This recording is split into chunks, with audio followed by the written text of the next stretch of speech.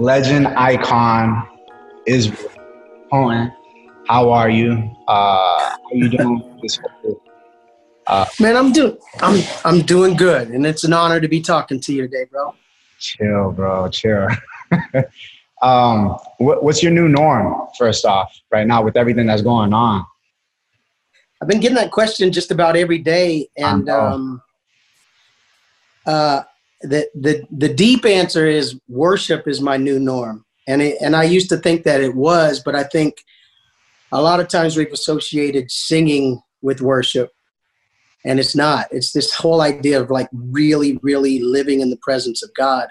Yeah. And all distractions, almost all distractions, just stripped away, man. You know, it's not just like, let me jump in the car and go down to my favorite coffee shop now. No, it's not that. Now you have like legit quiet time, legit chill time, meditation time, whatever it is. And so my new normal is really just staying in the presence of God and realizing you can live there 24/7. And it's, I mean, I don't know if my opinion is popular on this, but man, I'm really loving the reset of this whole thing. I'm loving it. Yeah. And, you know, I know other people who are like losing their minds right now, but like, for sure, I feel like it was a forced Zen retreat for me, man. And so I'm embracing it wholeheartedly and listening to what God is saying. That said, my new normal is waking up in the morning. The practical side is waking up in the morning, you know, spending time with Adrian. We have kind of these guided prayers we do in the morning and these kind of meditations and stuff, and just getting in the Word, and then, you know, watching, you know, whatever we're going to watch. We cook together a lot more now. You know, our schedules are so aligned now. So we like been cooking together and dreaming together and starting new businesses and all that kind of stuff, you know. Nice. In the last economic downturn, some of the biggest businesses that we know today were created during 2008, 2009. Wow. Some of the biggest billionaires of all time were created during the Great Depression. So I'm using this to get creative as well. I see you, bro. So you gonna be the next billionaire? Man, I mean, I'm already a billionaire, so I'm going for trillionaire status. I'm kidding. I love it. Bro, I've been cooking too. So like, I just bought a grill. I didn't know I can be a professional steak cooker. So now my wife is like constantly asking me like, do the grill with the steak. And yesterday I did pork chops. Nice. So, you know, the boy doing his thing. Bro, I wanted to ask you, so obviously we're here. I have an album coming out, Heathen. Just that word heathen, right? What does it mean to you? Growing up, did you hear it? What did it mean, like in context? Like, you have any stories with that word? I mean, I grew up in a pretty heavy-handed, legalistic, you know, ultra, you know, discipleship type of movement, you know, and it was, you know, a lot of church planting and stuff like that. But it was really, there was a lot of control. There was a lot of manipulation and that sort of thing. So I heard the word heathen a lot as it related to other people, because we, you know, we almost grew up in that we're elite. We're the only ones that have the truth and everybody else is wrong. And, you know, I must have heard a million sermons about what is wrong with other Christians. And that kind of stuff just drove me crazy. Yeah. So anytime I heard the word heathen, obviously it was in a negative context about someone else. It was such a self-righteous, you know, comment regarding other people. I'm like, you know, and then you get over that, you know, years later and realize maybe we were the heathens the whole time. Maybe we were the ones that just were so insensitive to what was going on and so tone deaf to what was going on in our world that we sort of stayed in a cave and said, we're the only ones that have the truth. And it's like horrible, man. Yeah. I remember growing up, like if you said, oh man, I've missed church for a month now, yo.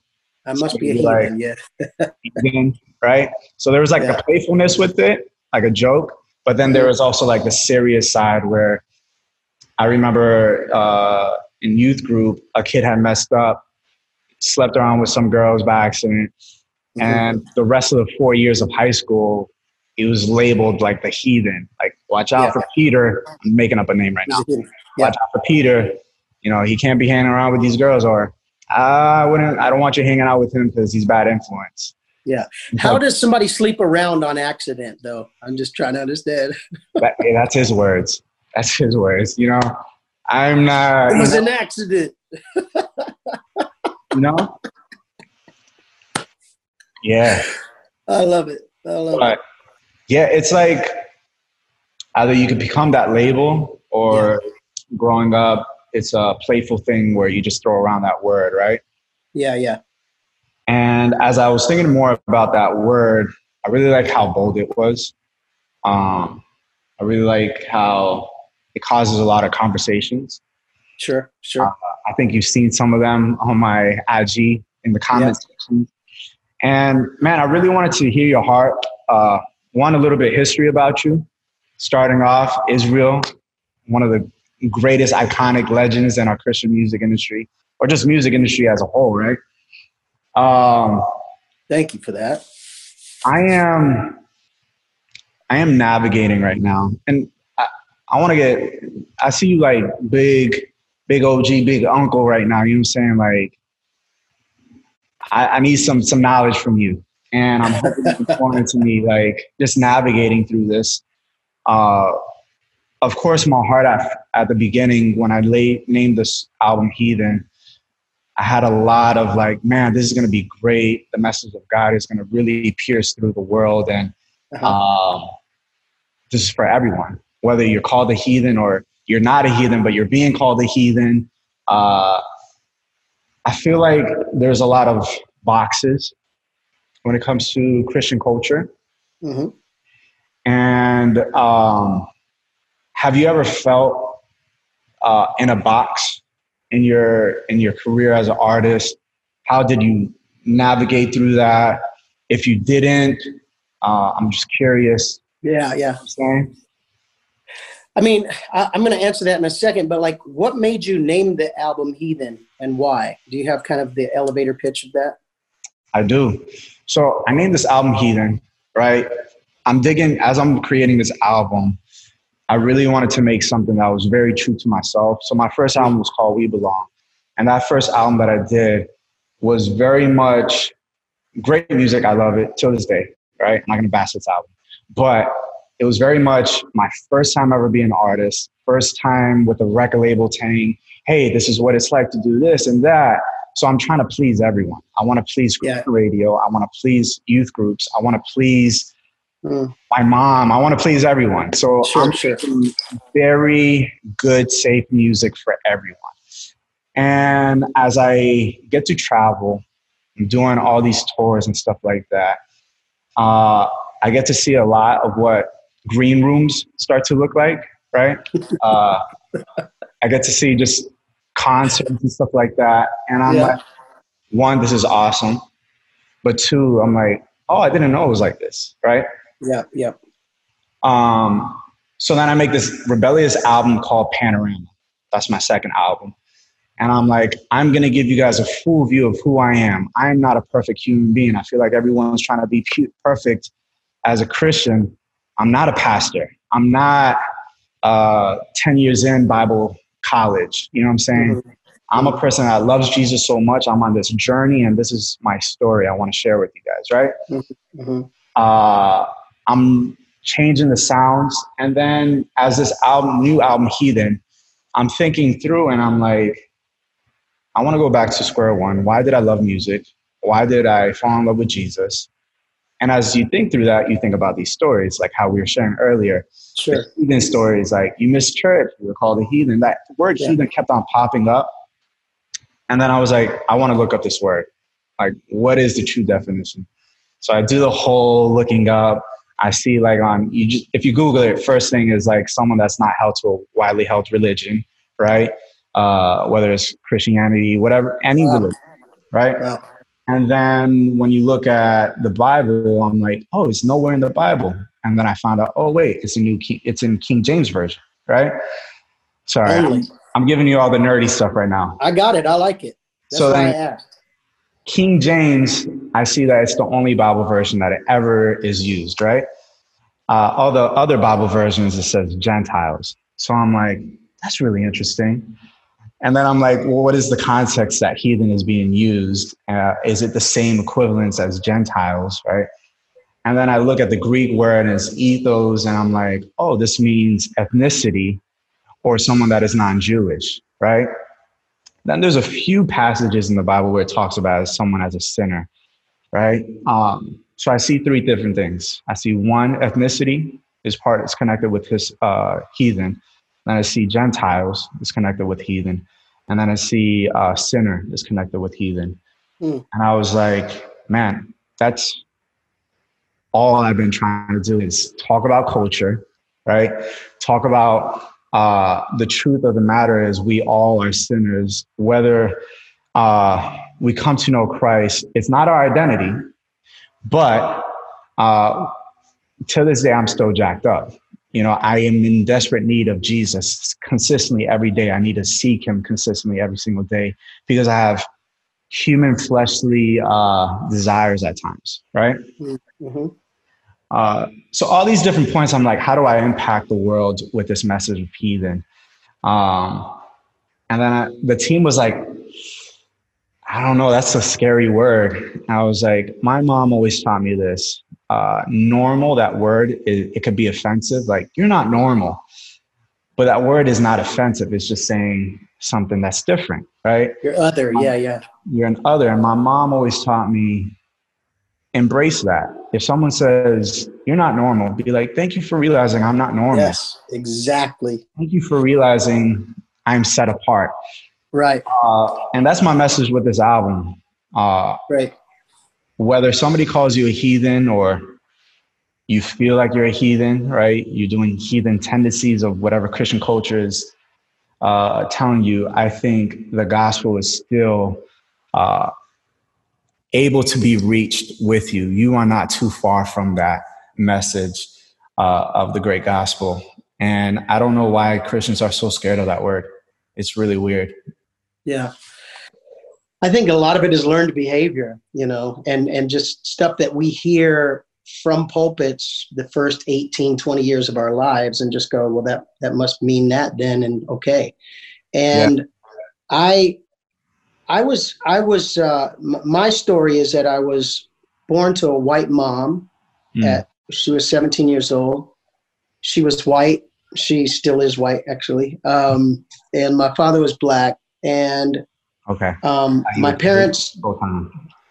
Sorry? I thought you were Puerto Rican this whole time. Everybody thinks I am. I just claim it, man. I'm married to a beautiful Puerto Rican. I just claim it. I sing in Spanish, so you know. But my mother married my stepdad when I was a year old, so he was white, and so I'm a black kid in a white family. I had 3 white siblings in a predominantly Hispanic neighborhood and church. My dad pastored a predominantly Hispanic church. Okay. And so I found myself early in my life wanting to be in a box. Like I you know, when you're 8, 9, 10, 11, 12 and impressionable, the last thing you want to be is different. You know, my name was Israel. That was like not a common name where I grew up. I was the only black kid in our church. I was the only black kid in our town. I was the only black kid in my school. Yeah. And so I'm a black kid in a white family in a Hispanic church, and I'm just trying to fit in anywhere. Mm-hmm. And so if somebody had said, get in this box, there was a good chance I would get in that box and try and be comfortable in there. It was only, you know, once I started really finding my way and finding my voice, and music had a lot to do with that, like really, really getting into music, like my sophomore year in high school, and realizing what, you know, all of my heroes had in common musically was that they were different. They were not cookie cutter at all. They did not fit into anybody's box. Yeah. And at that point, I really started to go, I could hate the fact and lament the fact that I'm different than everybody else in my world and circle, or I could celebrate that. Yeah. And it wasn't until I really kind of made peace with that, that, you know, if I fast forward a little bit, I got I got my first deal when I was 23 and moved to Nashville for a while. And I say for a while, I was probably there for 5 years. But in moving there, I would meet with these Nashville experts. You know, no disrespect to them. I feel like they meant well and they knew what they knew. But I would sit with guys like on the CCM side, and they'd say, "You need to do a record that sounds like this." And I'm like, "Yeah, but I've got this other gear." Yeah, you know. And ultimately, then I'd meet with like the gospel guys, the urban dudes, and they'd be like, "It's got to be full on gospel only." And I'd be like, "Yeah, I hear you, but I don't know if I just do that because I've got this other gear." And so I would have people go, "You're not black enough for gospel. You're not white enough for Christian music." And so you're kind of, you know, if you listen enough to that, you'll go, "I'm an orphan. So somebody get me a box that I can fit into." Right. And I got to be honest with you, I wrestled with that in Nashville, especially in like 95, you know, was like that kind of, we've got this thing together. We're making a lot of money. And if you want to get involved, then you need to listen to the people that can help mold you into that. Wow. And the truth is, Carlos Santana changed my whole story. Ooh. Period. Okay. So in 95, 96, he put out a record called Supernatural. Yeah. And Carlos Santana at that time was 50 something. Clive Davis had worked with him years and years before and said, "Why don't we do a record on you that's like you featuring a bunch of different people in a bunch of different styles?" And I remember going, "There's no box for that," you know, because he would do like a Latin song, a rock song, a country song, a hip hop song, a pop song. He had the biggest song of the year that year, sold 14 or 15 million copies of that record, and won, you know, every award that he was up for. And I went, why is the church and our industry so behind this concept? Like, here's Santana, who by all accounts should just be a legacy artist at that point and relying on his Woodstock, you know, era records. Instead, he puts out the biggest single of that year. Why? Because he refused to go, "I don't want to age out and end up in a box and do, you know, my hits, so to speak, from 20, 30 years ago." Yeah. And I remember just really, really diving into the record, but more like the interviews and like where he was coming from. And I realized I don't have to be in a box. And honestly, in 95 is when I sat down and started writing the vision for pretty much everything I've checked off every box for the last 20 plus years. And that is, I want to start a movement that is intentionally cross-cultural, cross-generational, and cross-denominational. What am I saying? I'm saying there is no box for that. That's, you know, if I'm going to appeal, like you said, if I'm going to appeal to youth groups and my mom and churches and radio alike, you know, I'm going to have to dumb it down to this. And Santana proved you don't have to do that. And so I just really kind of followed his blueprint and allowed myself to be influenced by every influence I ever had growing up, be it the Beatles, be it the Eagles, be it Andre Crouch, be it Keith Green, be it, you know, whoever it was, and said this, you know, Earth, Wind and Fire, Michael Jackson, anything Quincy Jones and Stevie Wonder ever did, all sort of were these various tributaries that flowed into the river of my life. And that's what the music has been for the last 25 years. Oh, no, we hear it. Your Christmas album is still probably my favorite album. Oh, man. Any Christmas album ever. Thank you, bro. Silent Night, boom, boom, boom, boom, boom. Oh, my gosh. Well, everything you do. I'm a real fan. Thank you, man. You said something really interesting, and I'm going to ask you something right now that I've been asked by followers. Okay. GAWVI, we hear you. Israel, we hear you. You're in a box. Get it. There's culture, but if you just talk about Jesus, everything will just line up. Why do you have to be so concerned about culture? You know, why does it matter? Why does it matter, Israel? Why does affecting culture matter? Yeah. Why can't it just be about God all the time, Israel? Well, because something being about God all the time, and I do believe that there is a foundation of a message with which we share everything. So technically it is about God all the time, because that's the force that woke me up this morning. That's the force that gave me the vision that I had. That's the force that put the word heathen in your mind and said, go tackle this. So ultimately everything is about God. I feel like there are two types of people in the world, GAWVI. People that wake up in the morning looking to inspire. And there are other people that wake up in the morning looking to either start or join a fight.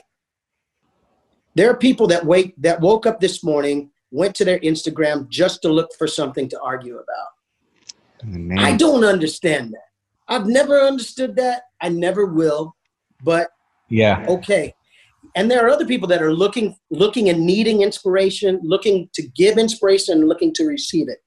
Yeah. Why is culture important? Because, I mean, as we're discovering right now, when you say, why can't it just be about God and Jesus? Well, unfortunately, when we say, why can't something just be about God and Jesus, most of the time we're talking about two things together: evangelization, proselytizing, or like elitism. It's us against the world, the church, and we're in our safe four walls, and we know the language, and we speak fluent Christianese, and we know the secret handshake, and we, and so I've never been a part of either. I've always felt like, man, there is a way to be effective and share the gospel. What did St. Francis of Assisi say? Preach the gospel everywhere, and if necessary, use words. So the whole idea is my life can be a light. The example of how I conduct myself, how I carry myself around my kids, how I carry myself around my wife, how I carry myself around others, how I treat a waiter, how I treat an Uber driver. That is me shining a particular light. So yes, it is all about Jesus ultimately. But what we're discovering right now is ain't nobody gathering in churches anymore. And I don't know how long that's going to be. So the idea of like, come to my church and come hear the real truth, that's not really going to fly right now. And me getting on social media and espousing what I believe and what I think and why you're wrong and why I'm right is also tremendously tone deaf and ineffective. So how do I touch culture? By going, hey, there's hope. There's hope in Jesus. And let me give you examples of that. Great. But let's just talk about living. Let's just talk about being a good human being, especially in a time where the world needs that more than anything. So you got to understand, like I went through a pretty public crash in my life 4.5 years ago. I made a couple statements about it. Hey, I got divorced. I felt, I wasn't good at that marriage. And I had a lot of people really, really disappointed in the fact that I was a human being all of a sudden. And they had to relate to my humanity rather than some sort of false deity that they had set up in my name. And the craziest thing happened, right? I saw a calendar that was full for about 2.5 years, within about 2.5 weeks, become completely empty. I saw all of that, potential money, all of those potential deals gone, just gone. And at that point I had to go, well, what do I believe? That was the first big, like, do I believe what I've been singing about all this time, or has it been an economic play, Yeah. The other thing that happened, though, is I found myself, because of my relationship with Adrian and our marriage, I found myself in a completely different set of green rooms than you were talking about. I found myself in green rooms at the Emmys and the Grammys and the Oscars and, and award shows and big, mainstream type stuff. And I found myself running into people that were heroes of mine who would come up to me and go, you have no idea what your music has done for me. And I'm like, huh? Like, I had no idea. And inevitably these people go, well, you're a man of God, right? They're not sitting there going, yeah, but you're not at your church anymore, or you're not, on the circuit anymore, so I'm not going to talk to you. heathens sought me out, said, hey man, could you pray for me for this? Could you pray for me for that? And that was cool. What was even cooler was just having regular conversations with somebody. And I don't know if this is going to upset anybody or not, but like regular conversations with a glass of wine in my hand. Mm-hmm. Oh my God. But it was effective, like tremendously effective. Yeah. And I'm sitting there talking to guys about life and real estate and investment and family and relationships and music and whatever. And very rarely was it worship conversations or church conversations. A lot of it was life, but they walk away going, let me get your number. Let me holler at you again. And then come the faith conversations. Yeah. And then come the prayers. And then come the watering of the seeds you planted by just being a human being and being present in the moment and honoring people for where they are and who they are. Yeah. Bro, with what's going on right now, right? You said it, church is just different now, right? There is no church gathering at all. No. So if you miss church, you're not a heathen anymore. I'm just saying. I'm curious, what's your take on this? Like, whether some believers like it or not, and I don't think this is all believers. I just think this is probably like a loud 5%. You know what I'm saying? But whether it's you believe this or not, there is a culture in Christianity, right? Whether you grew up Black, whether you grew up white, Latino, there's just a church culture that is invented, right? Which I think is a beautiful thing, right? Right. I don't ever want that to go away. I think it was such a safe, like Black history in America. I was such a safe place for a Black church to be in, sure. You know? For sure. Latinos that don't even speak any English found a safe haven in a Hispanic church, right? Sure. So I think culture is very important. But right now, church looks really different, and this is about to probably go to, I don't know, more months, right?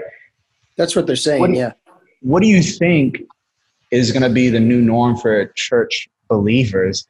Is this going to shift everything too? Do you think after, like, say this all gets, we fix it, we put a bandage on this whole Corona thing and it's fixed, we're able to go gather now.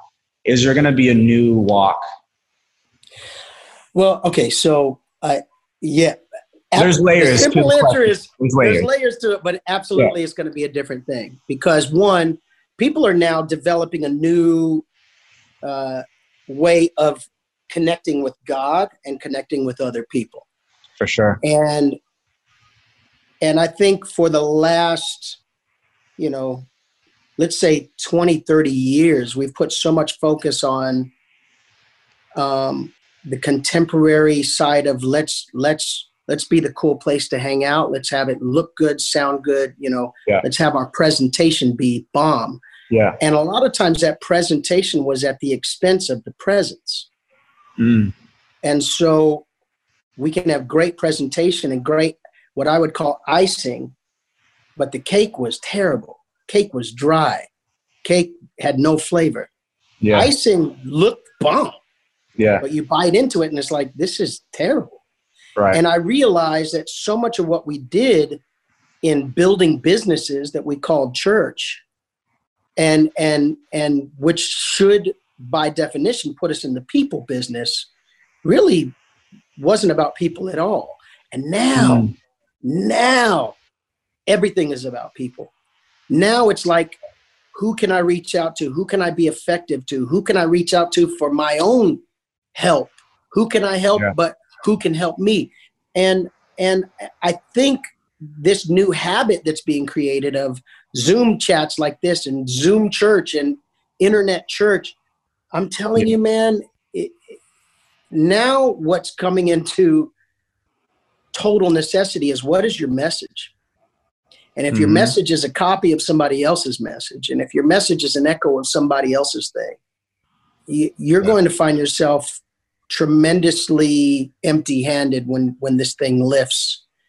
So in the meantime, the beauty I'm finding is everybody who really, really takes this seriously is finding a place with God that they've maybe never been in, or it was those early stages where all of us had so much zeal and excitement for the presence of God that we would inconvenience ourselves and anyone else to be with Jesus. And now it's like all those blessings we asked him for, all of those things that he's poured out to us, they don't get to compete with him anymore. Now he has our full attention. Yeah. And so what is it going to mean going back to church? Man, that is probably the $1 million question that every pastor I know and talk to almost every day is asking themselves. So they're trying to be effective now. And again, I keep saying, I like the idea that it's resetting us to get back to something sincere and real and authentic. And anything beyond that is going to look foolish and have a kind of an immediate expiration date on it. For sure. I think there's been a huge transition. Let's put a number, like say in the past 5 years, there's been a huge transition that I've seen in churches that has been really dope for me. One, I think it's a lot to do with the internet. People don't believe everything anymore. So it's like, I'm gonna Google that on my own. I don't know what you're talking about. It's like bittersweet. Where I just love that there's a new generation, right? That I speak to a lot of college students. I speak to a lot of high schoolers because that's what all my shows are basically are. They're just trying to figure out what is church culture looking like now for them. And it's that journey. Everyone has it. We all have that journey of like, I want this faith to become my own now. I remember when I was in high school, so my dad was a pastor. I grew up in high school at a different church than my father's. And that's where I actually had faith become my own, when I actually left my own church that I grew up in, right? For the longest, I was just like, it's a tradition. I already know the routine. I can tell you all the Bible verses you want to hear. So you give me a pat on the back and we're good. Sure. But I'm realizing there's a different era now. Even the way pastors are doing stuff. Like I love, just off top, Mike Todd. I say his name because I was seeing his IG live last night. He hit 1 million, which is dope. But I love how he's approaching church. I love how Rich is approaching church. These are very different times now compared to 10 years ago. Sure. And I'm in that same bubble where I'm trying to figure out, as things are transitioning, is it for the best or is it for the worst? Which is scary because we're always trying to figure out, how do we impact the world with God's word? And God's word is always going to be enough, right? Yeah. There's nothing, it's years and years, nothing has stopped this word. But as a creative, this is what bothers me a lot. As a creative, because I love inspiring people, I love creativity, just something new. I'm always trying to figure out, how do I push the envelope? What's next? Whether it's Zoom with churches, all right, that's what we all know. Or even sonically, musically, the way you were saying, I really felt inspired when you said that, because I never heard you say this before, as far as how you were talking about, I wasn't too gospel, but I wasn't young. Just living out the right path that you just felt called to, what's true to you. And I think my ultimate goal with this album, Heathen, is, man, things are going to look really different for a lot of people, whether it's culturally, whether it's your life patterns, right? There's going to be a lot of different things that's going to happen. But ultimately, I just hope we are inspired to continue to push the gospel, not mimicking others. Right. No, you know what I see? I see you in a big bulldozer of some kind, and you might be near the highway, right off the highway, but you're building a completely different road. And a lot of times that means knocking down brush and trees and obstacles in the way to create the path that you're creating. And I feel like for years, that's what New Breed did. That's what we set out to do, because we had a lot of people go, wait, you guys are black? Wait, you guys are white? Wait, you guys are, wait, you play guitar? What is this? And so there was a lot of people that was like, they didn't get it. I mean, one of my heroes in music was like, a record like that's not going to work. I sent him the song so excited for him to hear him. And he's like, yeah, man, it's not really going to work. And I was like, oh, okay. Well, I'm going to bet on myself then, and to eclipse the sales of my hero on my first record was like shocking. And, years later, he came back around and was like, yo, man, you did your thing. And I was like, I had to do what was authentic to me. It's like, I could put on Saul's armor, but I'm not going to take no giants out with it. I need to go with what comes authentic to me. And so a lot of it was getting in a bulldozer, so to speak, and just digging trails across the world that other people were either ignoring or just didn't know that they could exist. I have a question. This might be one of my last questions too. I thought I came to peace with all of this when I did my second album, because I was like, oh, I've seen enough. Yeah. I'm going to release this music. I feel good about it. It's different. But I realized in making this album, I still haven't come to peace about certain things, right? Like what? Like Christian culture, or why is gospel all black and why is CCM all white for the most part? Yeah. Why does nobody talk about this? Like a lot of questions I have just about culture, but then it's like my part that I wrestle as me as a human being. I'm like, this is stuff that you're seeing, GAWVI. Your fans aren't seeing all the behind the scenes stuff. Does it matter? And I'm like, I wrestle. I'm like, maybe it doesn't matter. Maybe I just keep my lane and just continue doing good worship music. But then it's like, my mom has always taught me, stand up for stuff that you see is wrong. Or if you have curiosity, find an answer and find peace in it.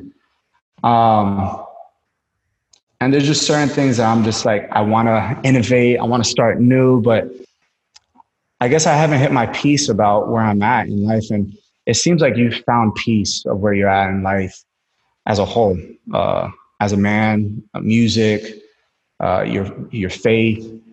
And I'm just curious, is there a secret ingredient, or is this a consistent journey of just, and I don't want it to become like, I don't want the Christian answer. just really. No, I got you. I'll keep it real. I have nothing to lose. Yeah. I always wanted to be the Jonathan. I never wanted to be the David. I always wanted to support the David. I never wanted to be out front. I was a drummer first. I liked kind of being behind the scenes. Yeah. And, for whatever reason, the stage kept turning, and I kept finding myself going from behind to out front. And I agree. I don't, part of my peace is early on, I think that's why I gravitated to worship so much, because the true mark of a worship leader, the purest mark of a worship leader, is to be looked through, not to be looked at. And so that came into crazy conflict within itself, though, when you start signing record deals and publishing deals and developing artists and producing other stuff, because it's like, well, now there's an economic responsibility. There is a branding responsibility. So as much as I'd love to be invisible and looked through, there is a element to this of being looked at as well. And anybody who's worked with me for the last 25 years could tell you that's never come easy to me. I've never been a good self-promoter. I can promote other people like crazy. Love to promote other people. Yeah. My last record, they're like, you got to be on Instagram 3 times a day. You got to post all this stuff. And I was like, man, I tried it. I promise you, I tried it. My wife was my social media manager, and she's brilliant with social media, but I just freaking hated it. Like, hated it. It wasn't that I didn't want to encourage people, because I live for that, but the idea of like, look at me, look at me, look at me, look at me, never worked for me. Mm-hmm. And so you say you feel like I've found the formula of being, at peace with it. It's still a wrestle every day, because on the one hand, I've got a lot of people who have followed us for a long time going, please release more music, please do more lives at home, please sing more, please join the sound that everybody else is making right now. And there's a part of me that just goes, yeah, if I feel it, I will, and it's not me. That's not me being facetious at all. It's really like, what? I spent 22 years on that treadmill. And though we won a bunch of awards and sold a bunch of records and did a bunch of tours and stuff, I wasn't at peace within myself. And as a result, a lot of things in my life changed drastically. So the idea of getting back on that treadmill, so to speak, does not appeal to me at all, because I actually really like my life. I love being married. I'm enjoying, like I told you, I'm enjoying this quarantine so much because I'm already a homebody anyway. So the idea of never having to leave is wildly appealing to me. Yeah. So yes, I have made peace with that. And at the same time, there is this ever living call and cause on the inside of people like you and in the inside of people like me that can't help but feel something for the world that we're living in, certainly currently. And that wants to, that wakes up every day going, God, make me an answer to somebody's prayer today. Whatever that is, make me an answer. Sure. And so that is my prayer. And that does bring about its own conflict, because I'd love to just chill here and, and be done. But there is, there's more to it. I would encourage you in all of that, because I get the struggle and I get the wrestle. I think balance is everything. I think anybody I've known that's ever been successful, their biggest Achilles heel has been finding the balance between, being present at home and being effective abroad. And that is not easy. It's not easy for anybody. And there are a lot of people that are almost applauded for choosing the career over their family, or choosing ministry over fidelity at home. And I've experienced both sides of that, and I'm really enjoying being in a place of balance right now. I meet a lot of people that are burned out, but they're like, kind of to your point, they're not satisfied with where they are, and they know that there's more. And it's a question of navigating how to be effective in going for the more, and still be at peace within yourself. Yeah. Man, I really hope we can continue conversations like this. I love just picking out your anytime. I dig talking to you, man. For real. I know. I remember the first time when we did the FaceTime, I felt such like a nerd because I had the fanboy moment. That's crazy, man. Now I feel very comfortable, and I just really appreciate you. I thank you a lot again for being on my album. Yeah, it's an honor, man. Words can't describe how much you mean to me, bro. So thank you again for this. It means a lot. And I hope this message really inspires people and communicates really good for a lot of fans on both of our ends. Yes, sir, man. All right, bro. Well, I felt good about this. Good. Likewise. Everybody go get Heathen now. Hey. All right, bro. I'm gonna leave this chat now. All right. God bless. Bang. Take care.